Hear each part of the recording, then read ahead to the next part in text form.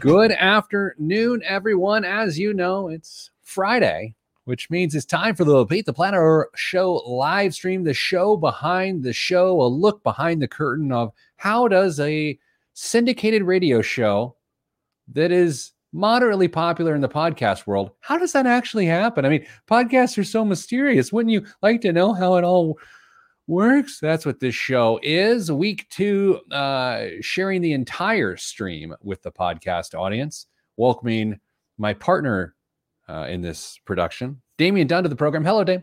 Moderately popular seems like you've given us a boost that we may or may not have earned. See our live stream viewers, our regulars are making their way in. Danza, good day to you. Early start today. Yeah, you know, Dame and I are working out some kinks. I have a new machine running the program, a new computer running the program, so we're hoping for some efficiency. And I need to get this out of the way right away. With new machines come new bugs. And this particular bug of this particular beautiful new machine, it will just randomly shut down Google Chrome like it's a workout facility in Jersey during a pandemic. Like it will just shut it down. Do you like that, Dave? Yeah, it was great.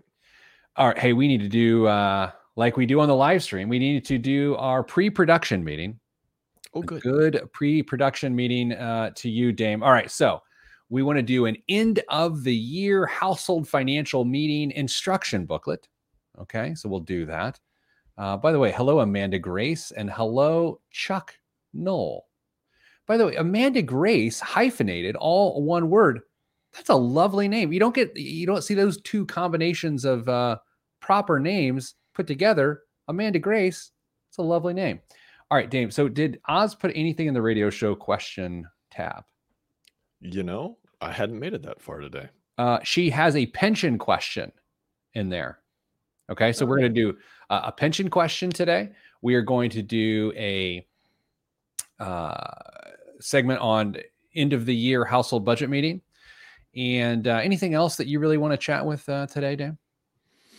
Not off the top of my head, but I'm sure something will present itself. It always does. So maybe we will start with the pension question. You know what? Let's start with the holiday. Let's start with the end of the year thing. Want to do that? Yeah. All right, Dane, by the way, right now in Washington, D.C., as it stands, it's 11:53 a.m. They are still trying to figure out how to make sure the government does not shut down in the midst of a pandemic and recession in the next 12 hours and 7 minutes, and how to get relief to those that need it best. At this time last week, roughly 168 hours ago, I predicted that they would not be able to come up with a deal, and you predicted they would be able to come up with a deal. One of us will be proven wrong, hopefully me, in the next 12 hours and 7 minutes. What do you think? I think you will be wrong. Well, maybe not in the next 12 hours. Do they go on break if they pass the government shuts down if there's not funding by the end of the day? Continuing resolution, they'll kick it down for another week. It's not a big, well, I guess it won't be a week because they've got Christmas next week. So I don't know. They all got to go home and not follow their own mask up mandates. So you know That's what I right. mean? That's right. By the way, in current events this week, I know there was a lot going on. Some of our favorite stories have showed their ugly heads this week, including Robinhood. And there's a lot of student loan news too. Are we doing student loan stuff or are we not doing student loan stuff this week? I don't have anything on student loans. That's fine. I think we do enough of that. Yeah. There was a really fascinating article this week. I sent it to you, Dame. I don't even remember where it's from. It talked about where does the bulk of the student loan debt really lie? Right. Like who really has it?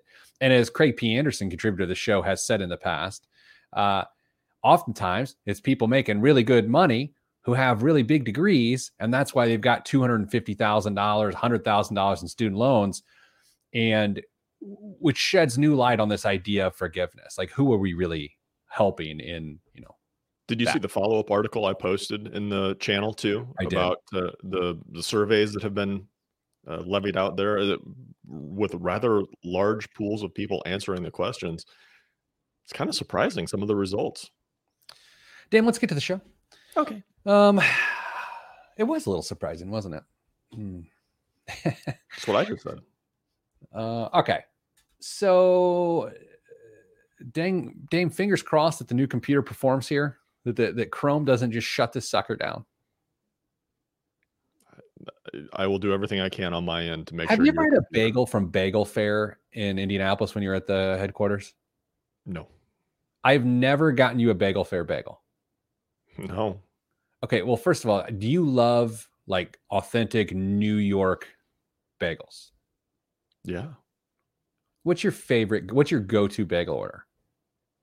Oh, my experience with bagels from Indy primarily comes from the time when I was a financial advisor and wholesalers would just bring boxes up with them as the morning. So I never really put in my own order for bagels, and I can't speak with any massive experience on that. Do you like an everything bagel? Yeah, they're all right. Ooh. Sesame seed? Yeah. All right. I will hook you up with Bagel Fair the next time you're here. Bagel Fair is the closest thing you can get to New York bagel in Indiana, and it is delicious. And it's right by our office. They still have Einstein bagels? Is that a thing? Those are pieces of bread. Those don't count. Oh. I'm a bagel snob. 3, 2, 1. This week on the Pete the Planner Show, we answer your money questions. Here's how the show works. You email us, askpete@petetheplanner.com. That's askpete@petetheplanner.com. And boy, did we get your emails this week. By we, I mean mon frère. Damian Dunn, no relation, joins me from Studio North, Northern Indiana. Hello, Dame. Was I supposed to respond to those emails?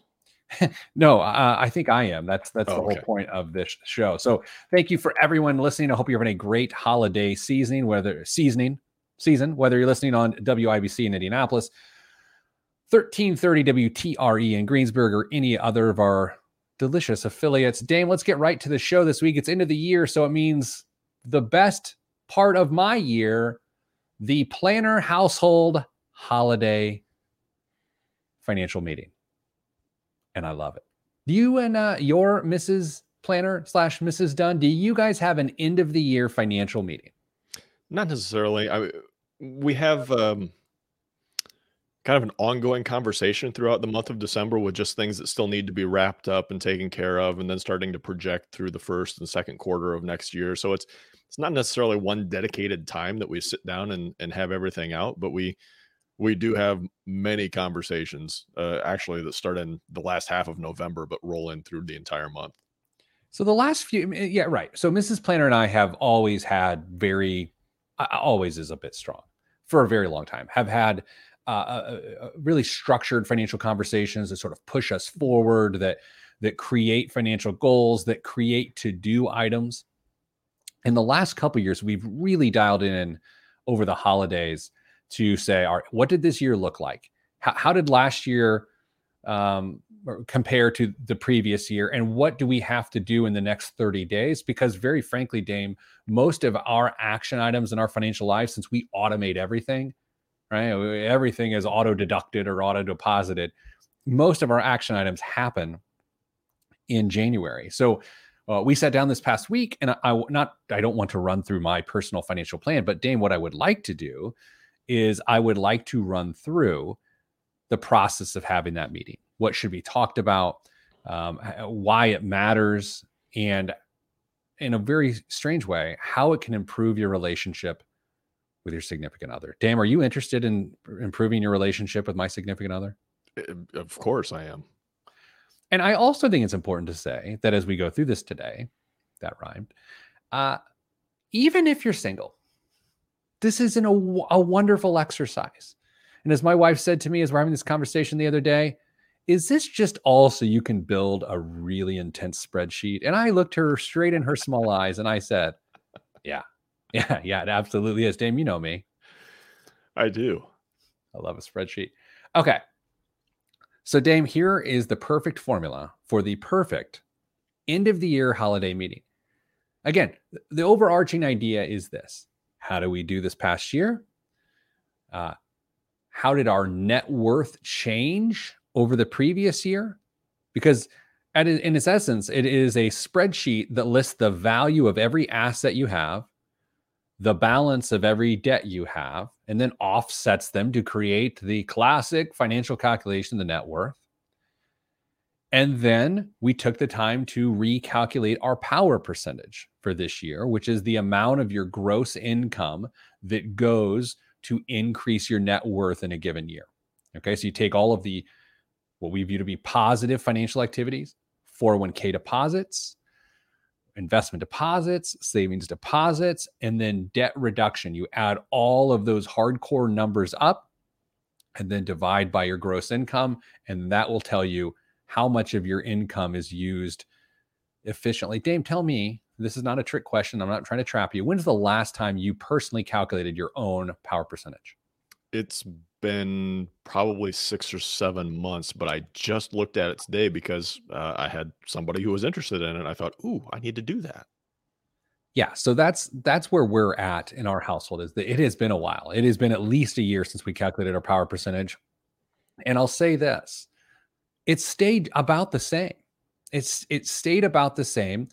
And I was a little bit surprised because there is a lot of fear around this recession, around this COVID time. So it's easy to make the assumption that you're lucky to have done okay this year. But then we stepped back and we said, how is our particular household ever really affected like something like this? And the reality is it isn't. And I say that respectfully and hopefully appropriately. Some households simply have not been affected that much in the last 12 months from a financial perspective. It's an uncomfortable truth that a lot of people are struggling with at this time. It's you hear the stories and you see it on TV and in the papers, and especially right now with the eviction moratorium coming up and the need for more stimulus and people being upset at the prospect of only getting $600 per person in the household. And then you look at your own situation and you think, I didn't do so bad this year. Maybe I had a great year based on some industries that did well. And it's tough to reconcile with yourself. So here are the things you need to run down in your meeting. So you want to go through each asset balance. Not only do you want to see what it is this year compared to last year, but you want to understand why. Dame, this is a really silly, overly simplistic thing to say, but there's two reasons why an asset goes up. And sometimes people, even in our meeting, you lose sight of why it went up. Did it go up because you deposited money or because the value of the asset grew in an open market? I mean, you talk to people about this sort of stuff all the time. It is a bit surprising how often people forget that their deposits also increase the value of the account.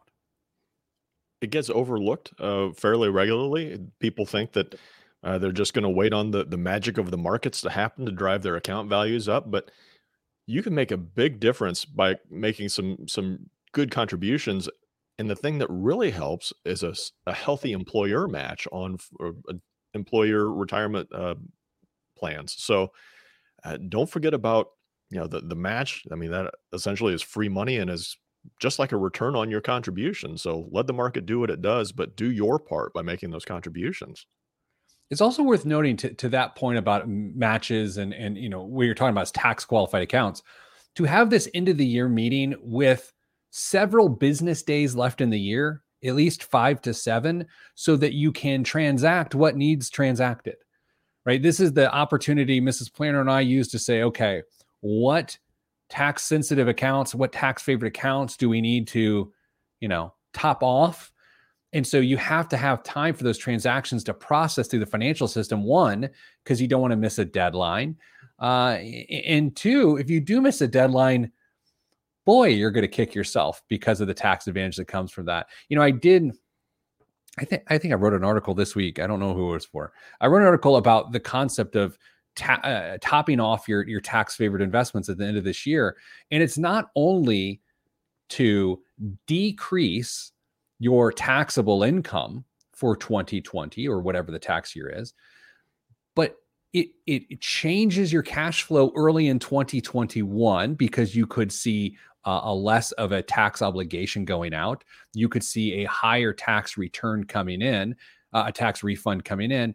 And then the ultimate is the reason you're doing this is to create long-term stability. And I think, Dame, sometimes people forget the reason why you top off these accounts at the end of the year is to do those three things. It's to reduce your tax burden, reduce your tax obligations, and then to strengthen your position long-term. I think that's overlooked. I'm not so worried about the timing of it necessarily, but for goodness sakes, you're exactly right. Make sure you've got enough business days where banks and financial institutions are going to be open to make sure everything happens, because even yours truly messes up every once in a while and misses a deadline. God, yes.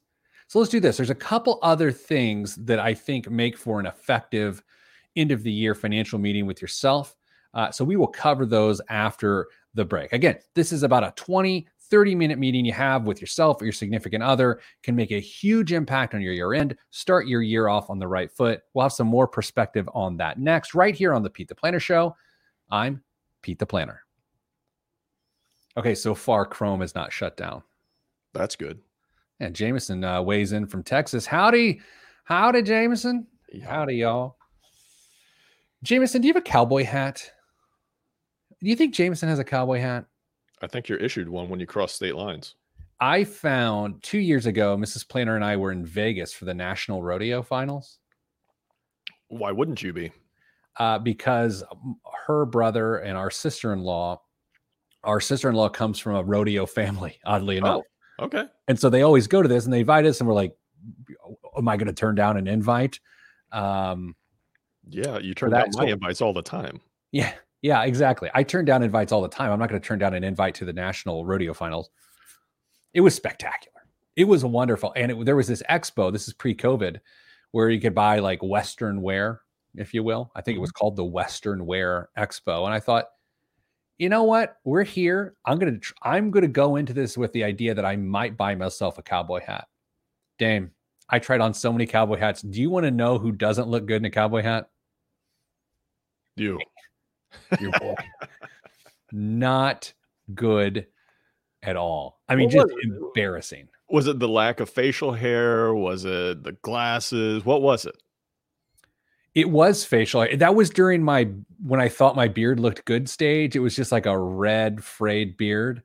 And I just looked at the glasses, looked terrible with it. By the way, people weighing in on the live stream. Hello, Rebecca. I hope Connecticut is fine.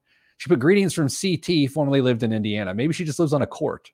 Think about that. Yeah. Sharon asked, what point do you include children in a meeting like this? How about adult children? Ooh, let's cover that in the next segment. This is why the live stream matters. We wouldn't have that insight. Fun fact, Danza says, I spent the first 28 years of my life in Texas, never had a cowboy hat, and I'm a hat person. How does that happen? I always like to meet women who are hat people. You know, I think it's harder to be a hat person as a woman, unless you're Blossom. How does Mayim Bialik keep getting television shows? Because she's a genius. Is she? Yeah, I think she's got a PhD. Well, and I will call her Dr. Bialik. You should. I will. She's earned it. No, but I mean, she gets so many television shows. I think it's great for her, but she's like on this new anyway. With so many, she's had 2. She's had 3. What's the third? With Mayim Bialik. I don't know the name of it, but there's one with her on it. Okay, let me reset the audio. This is where things can go off the rails. Here we go. First time. Last week, Zencastr tried to kill our show. This week, it could be Google Chrome. Let's see what happens. Oh, boy. All right.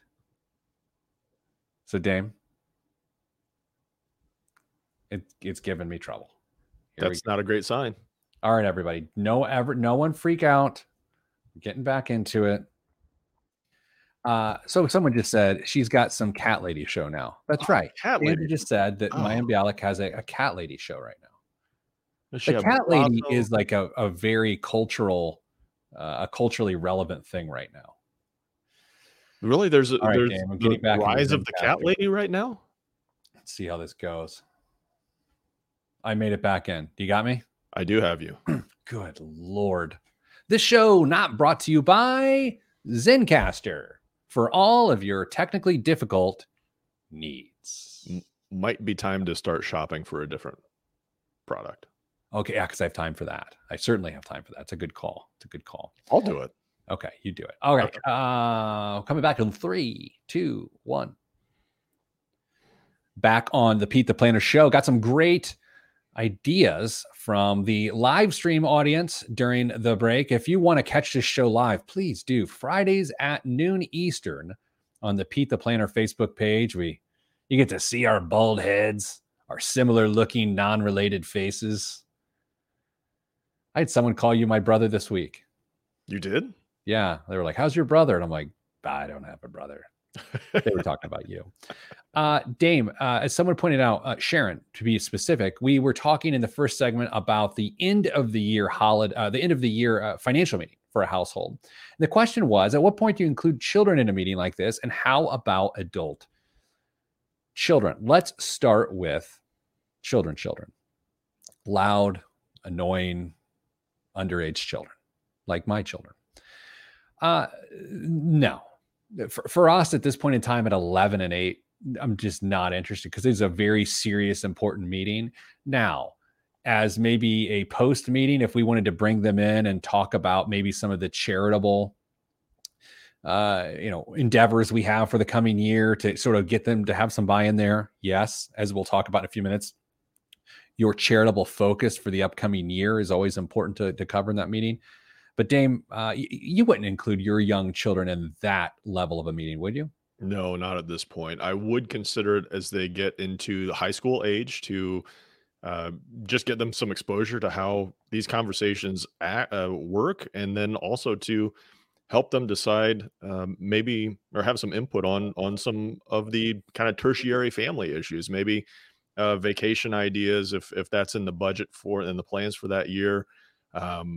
If there's anything that has to do with college related decisions or upcoming college related decisions, get them involved in that so they have an understanding and a buy-in of what's going to be expected of them from a appropriately young age. But I do think there's a time to bring the kids in, and like you said, depending on the topic and what you want to bring them in on is going to depend, it's going to determine what age you start getting them involved.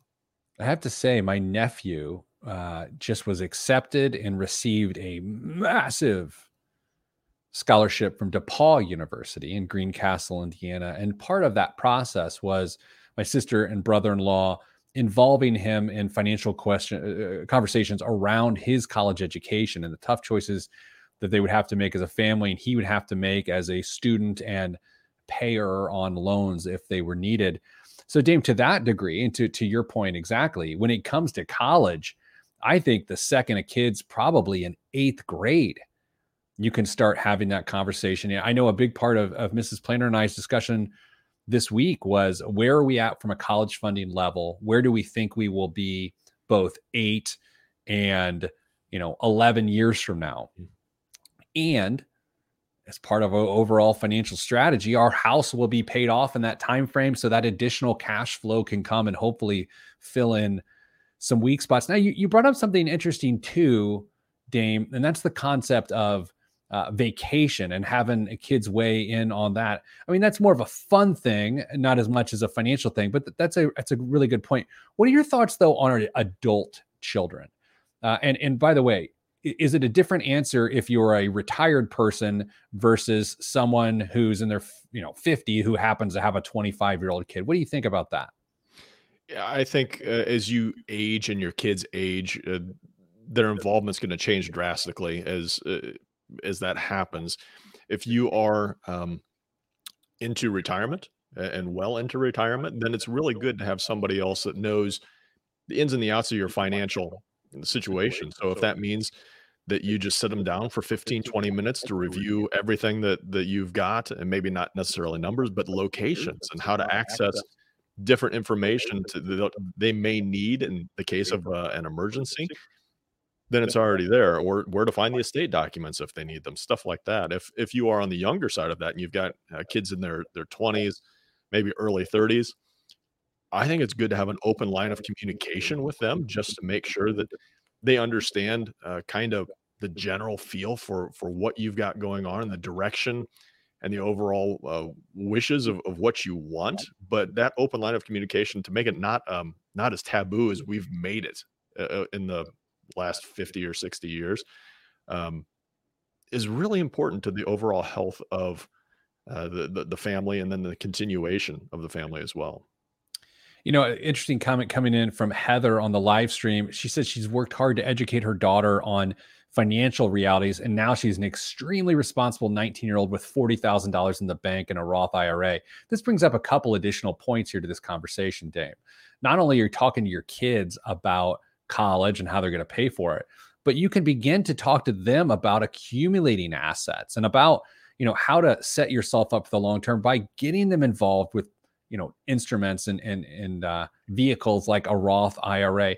And on top of that, as we've talked about on the show before, setting household standards that are not only great for your own household, but then can become relevant and important for your kids' households. We always say on the show, maybe your parents had a household standard growing up, and if you didn't know it, it didn't necessarily help you. But if you do know your parents' household financial standards, wow, what a gift and what an advantage you'd have as a young adult. Yeah, we see imitation happen all the time, whether it's intended to or not, by kids and parents. And what a blessing it is to be able to get your kids out into the world after having modeled some good financial behavior. So it's never too late to start having that impact, whether they understand that they're being influenced or not. Start making the right decisions, and then, if possible, explain to them why you made that decision, and hopefully it'll take root.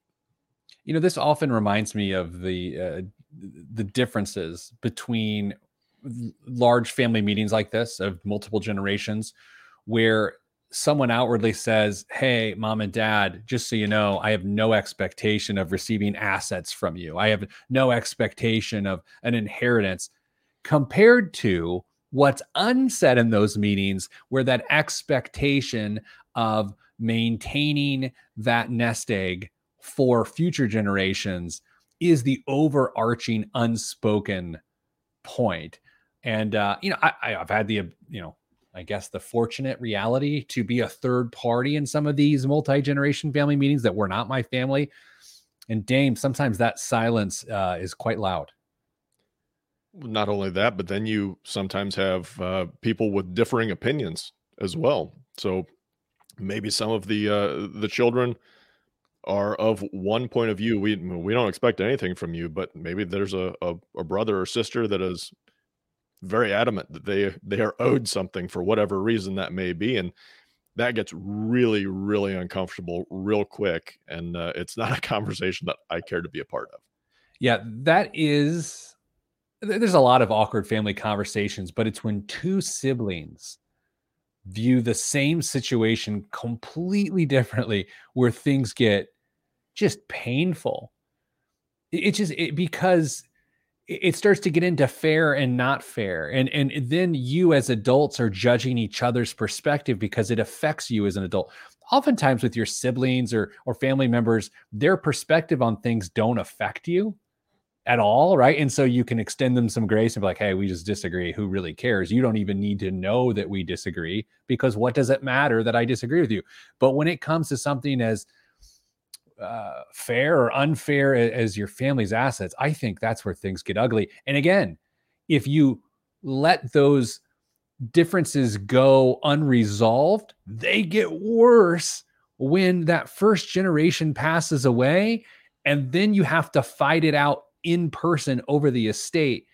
It's a horrible situation. It goes right back to that line of communication and you telling everybody exactly what you are planning on doing and what you want to be done, so they all hear it at the same time. Excellent. Well, thank you so much, everybody on the live stream on Facebook Live, noon Eastern, on the Pete the Planner Facebook page, for your contributions. Dame, coming up after the break, we had a pension question come into the Ask Pete email address. We'll hit that next on the Pete the Planner Show. I'm Pete the Planner. We did get some feedback that you are having a slight echo at times. Does anyone else here, Dame, have an echo right now? Again, our setup always feels like it switches around. So if on the live stream, if you would say Dame sounds good or he sounds bad in terms of his echo, that would be helpful to us. Resetting the audio, Dame. Let's see how this one goes. We made it right back. Very smooth that time. Looks like heard us say we were going to start shopping. The echo came and went. Maybe it was the adjustments I was making on the fly. So it was probably my fault. Your fault. Thanks, Danza. All right, Dame, let's do that pension question right now. I did not pre-read this because sometimes I should have, because pension questions sometimes can get so specific that it's going to get ugly. But let's see what happens. Let's do it live. 3, 2, 1. Back on the Pete the Planner show. We got a question about pensions that came into the email inbox. Oz put it in the Slack channel, so we're good to go there. Hi, Pete. Is there a formula to calculate when an offer may make it attractive to leave a job that has a pension? I work for, I'm not going to say who this person works for, but it's a large consumer brand, Dame. Oh, you see, yeah, you know this. I can see it. Okay. Our 401k, I work for this company, which has an insanely generous, lucrative retirement portfolio. Our 401k match is about 0.5% up to 6%. So that's just a 3% match, isn't it? That's the way I see it. But we also have an unmatched post-tax contribution ability, mega backdoor Roth conversions, and HSA accounts. However, I'm at a glass ceiling in terms of level that I can achieve there, and from a salary perspective, I'm grossly under market value. I've had offers of $40,000 a year more in base salary, with 5% more in both bonus and stock. I'm a FI Boglehead hybrid in terms of financial management and planning. So more money doesn't mean increase in expenses for me. That's a good thing. FI being financial independence, for those that were wondering. I have 10 years vested in the pension, and if I retire at 20 years of service, my annual pension will be $60,000 annually before taxes, with an added benefit to stay in the company medical plan should I retire before federal eligibility. I'm guessing there's no comparison, and staying makes all the sense in the world, but was curious as how I could calculate the scenario. I know if I leave, I'd be able to increase my salary, bonus, options by 30 to 50% inside of a 5-year window. Appreciate any guidance or tools you can point out. I don't see a name on this, but that's fine. I probably wouldn't give it anyway. I love stuff like this. I mean, this is why Hey Money was created, to solve.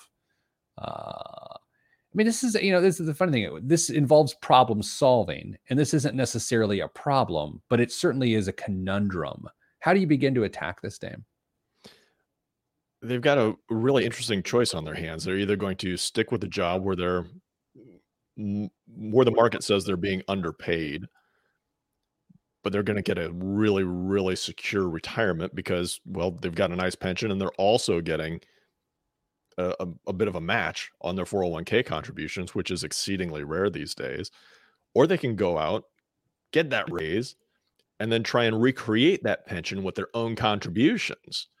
So the question that I think they need to ask themselves is, how much risk are they comfortable with, and how intent are they on getting that recognition that they're worth more money in the marketplace? If they're comfortable with where they're at and it's a good work environment, and the retirement contributions that they're making and the pension and the Social Security are going to line up and cover them nicely in retirement, I'd encourage them to reconsider and maybe set their ego aside and stick with what they're doing, assuming the pension is healthy as well. I mean, that's something else that needs to be taken into account every day. Maybe not every day, but frequently we see reports that come out saying all sorts of different types of pensions are in trouble, especially state and multi-employer pensions are in trouble. I doubt that this particular pension is having any issues, but it's something to keep their eye on. So that's where I'm at. Figure out what you really want, and if you want that recognition and that increased salary, and you're okay with that risk to set your own pension, so to speak, go for it. But if you're comfortable where you're at, I don't see anything wrong with staying there. How about you? I agree. There's a couple things that stick out to me here. Number one, I think you'd actually have to form an opinion, a perspective, an outlook on the market over the next 5 years to the end of your career. I think you would actually have to take some time, to your point, because in switching jobs, you are taking on more risk, that you're going to be more responsible for generating that income in retirement, right? There, you transfer the risk to someone else when you have a pension. Now, the risk is different, though. The risk is that the pension fails. This organization is large enough and doing well enough that I think they would be fine. But that's a risk that I don't have to take. So it's not really for me to say one or the other. And the other thing that you said that resonated with me quite a bit, Dame, is this idea that I think sometimes when we have a culture that works for us within a work environment, that it's really easy to assume that that culture will exist and or be better or equitable in an alternative environment. And boy, have I seen a lot of people make that mistake. They go to chase $40,000 more and they hate it and they want their job back a week later. Do you think that takes on added appeal in the job environment that we're in now, the jobs environment we're in now, as it relates to work from home and life-work balance and things like that? It would for me. I'd have to start looking at the totality of my employment with that company. If there's no reason to think that I'm being deserved by them or I'm being harmed by by staying there, I'd probably give more weight to my current employer because of how they've handled things or how they've changed things or been flexible or whatever the case may be. But a recruiter or an HR department, if they want you to work there, is going to be very aggressive and tell you what you want to hear to try and get you to sign that contract to move your stapler over to their desk. So, if right now, if you're comfortable where you're at, you better be really, really confident in that next gig. No, I absolutely agree. And I think too, it's some of that aggressive backdoor Roth situation they were talking about, the HSA funding, the ability to put extra money in at the end of the year. I think unless you have an offer letter that suggests those other organizations can provide those sorts of additional benefits, that $40,000 is not enough to make a jump. And this is for a person in this email who has committed to living at their means and never above their means, right? So that's to say, actually, they are living below their means. Most people, and that's a very broad subjective thing, most people would really struggle with that much of a pay increase in terms of how it would affect their expansion of their lifestyle. In fact, Dame, I'm going to just throw a number out there. I think probably about less than 10% of people could handle a pay increase to that degree without increasing their lifestyle. I think you're probably right. The one bit of information I wish we had, because I think it would be interesting, is how old this person is. I was going to ask you that. I'm going to go. I think they're around 45 to 47 years old. I think they're a little younger. Really? I do. I think I'm basing that entirely off of the pension, saying they're 10 years vested into the pension. You know what? I'm going to switch my vote to what you just said too. I also think income sensitivity is a younger person's game, right? Yeah. You don't see a lot of people, and I don't. This might sound pejorative. You just don't see a lot of people in their 50s or even late 40s getting bent out of shape about their income in relation to other offers. I just anecdotally, I don't see a lot of that. If you were going to be sensitive and you had the financial acumen to be able to save that money, though, when you're young, that's the time to be sensitive to income because you've got the ability to save more when you're younger, right? I agree with that. I absolutely agree with that. The other interesting thing is if they are in their 30s or early 40s, I also think that market outlook that I spoke about at the beginning is less significant. If they happen to be their late 40s or early 50s, that does matter, especially since they're going to be taking on more risk from a retirement income perspective. Yeah, leaving a pension in your mid to late 30s, that's about as tricky as it gets, right? Because you're right on the fence of if you were there for 5 or 6 more years, you'd have to stay. But leaving can make sense too. So Dame, let's do this. Coming up after the break, instead of biggest waste of money of the week, I'm going to do best use of money of the week this week because I'm in the holiday mood. And of course, the current events, all of that's next on the Pete the Planner Show. I'm Pete the Planner. All right. I love it. Danza says Lifestyle Creep, starring David Spade. He's a good talk show interview. I happen to be a listener, as many of you know, to the Howard Stern show and on a regular basis. And when David Spade is on the show, I find nothing. This sounds really judgmental. I just don't find anything necessarily appealing or interesting about David Spade. I just don't. I mean, I don't seek out his movies and his works and shows and things. However, when he's on that show, when he's on a show, Letterman back in the day, or Jimmy Fallon, or Stern, he's like a really great guest. Like, he's an incredible guest, and it's like, what a special talent that is to be good at being interviewed. Yeah, to be able to be engaging and not just memorize a script or be able to come up with punchlines, quick wit, but to be able to recant stories and share things that have happened to you in your life. And Criminy, he knows plenty of people that everybody's interested in, so it's always fun to listen. All right, you got your current events pulled up, my friend? I do. You do? All right, so let's go ahead and hit it. 3, 2, 1. This week's biggest waste of money of the week right here on the Pete the Planner Show is, it's actually not a waste of money. It's a really great use of money for a lot of reasons. This week's best use of money of the week is the Psalms Coffee Cake Club subscription.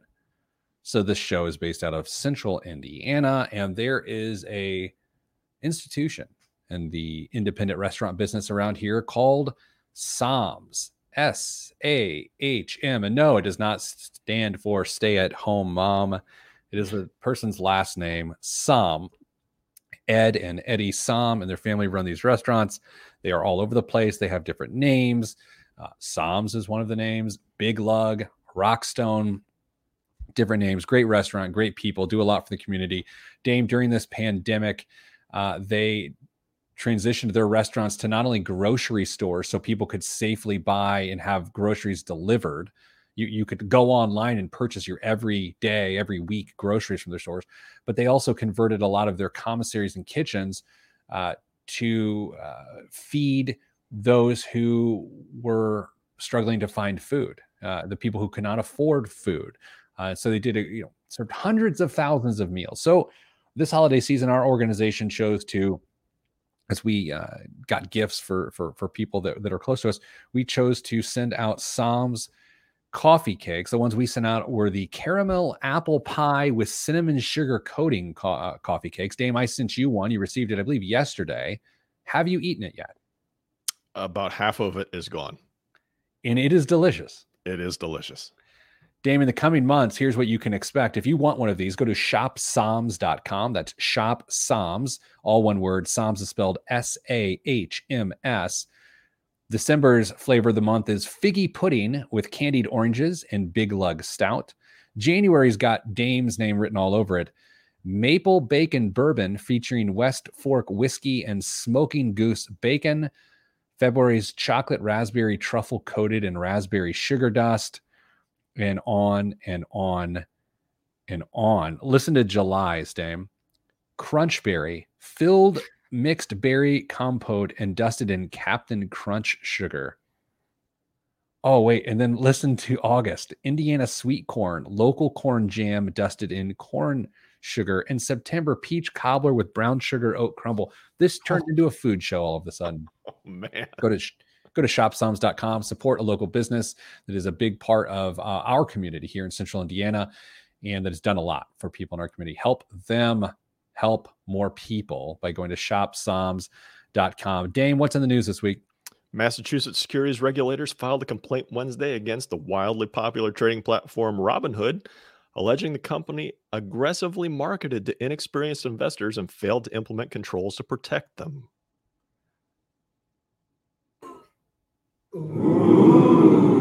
Dame, here's the thing. I don't celebrate this news because you and I both know a lot of people, a lot of young people have been hurt financially by the gamification that occurs on Robinhood, in our opinion. I think, how do we disclaim that so we don't actually get in trouble? We just say our opinion. Our opinion. That's a giant fine. That is a giant fine for a company that's trying to go public and raise over $1 billion.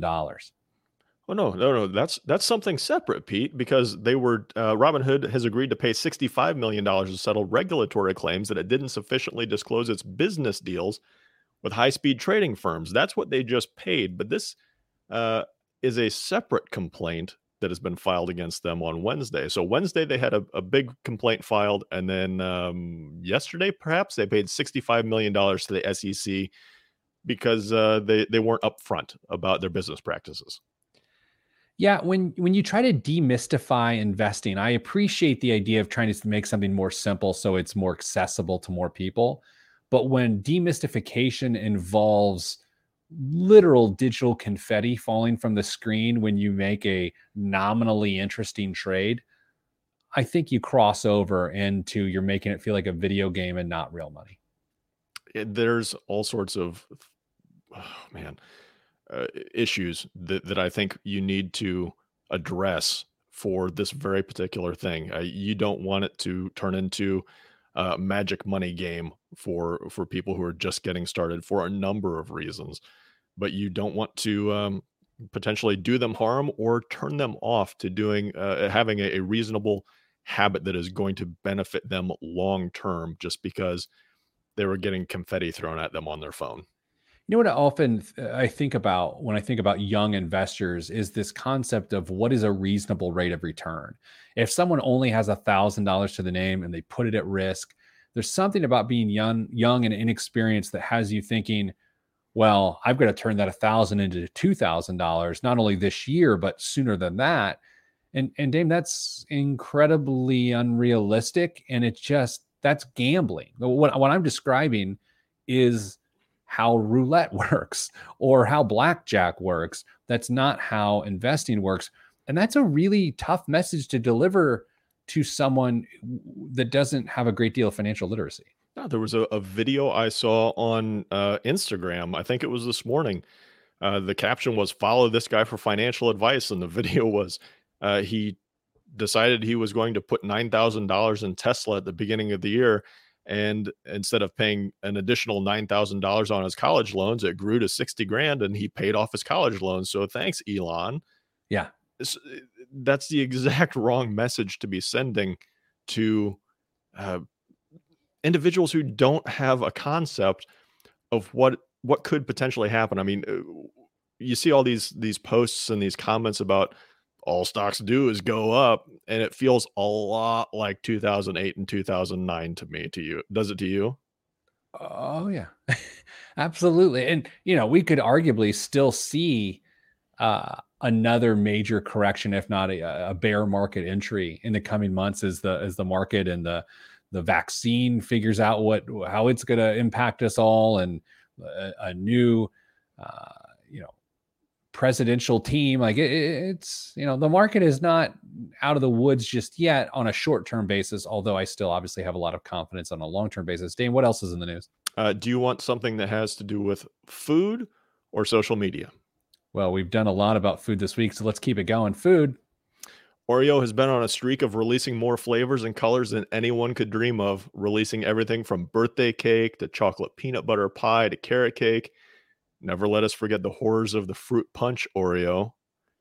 But now the brand is getting celebrities in on the chaos by teaming up with Lady Gaga for a line of cookies inspired by her album Chromatica. That's right, the vanilla flavored Oreos feature hot pink wafers and neon green cream and are stamped with images inspired by the album. The limited edition cookies will be available in January. How about does J Balvin have any cookies, or is he just McDonald's? Just McDonald's. He's not reached the Oreo level yet. Does Paula Deen have a special Oreo? Maybe. It's just all butter sandwiched in butter. Yeah. Hey, I'm gonna make homemade buttermilk biscuits this weekend for the first time. Really? Yeah, I've just been wanting to do it, and I'm not the best baker in the world, but here's where I draw the line. I'm not a good baker because when it comes to measuring things, this is a weird part of me. The precision of taking a cup and doing those sorts of things, like I'm not great at. Here's where I've gotten into it. I've now started weighing ingredients, like how many grams of flour, and that it's the digital precision that I can really get into. But just a scoop, and I can't do that. But I'm making buttermilk biscuits. I'm going to make some bacon, egg, and cheese buttermilk biscuits this weekend with some scorpion honey, some hot honey on top of that, and I will let you know how that goes. Looking forward to the review. I certainly will. Dame, we have time for a miniature story. Brian Baumgartner, the actor who played Kevin on The Office. Yes.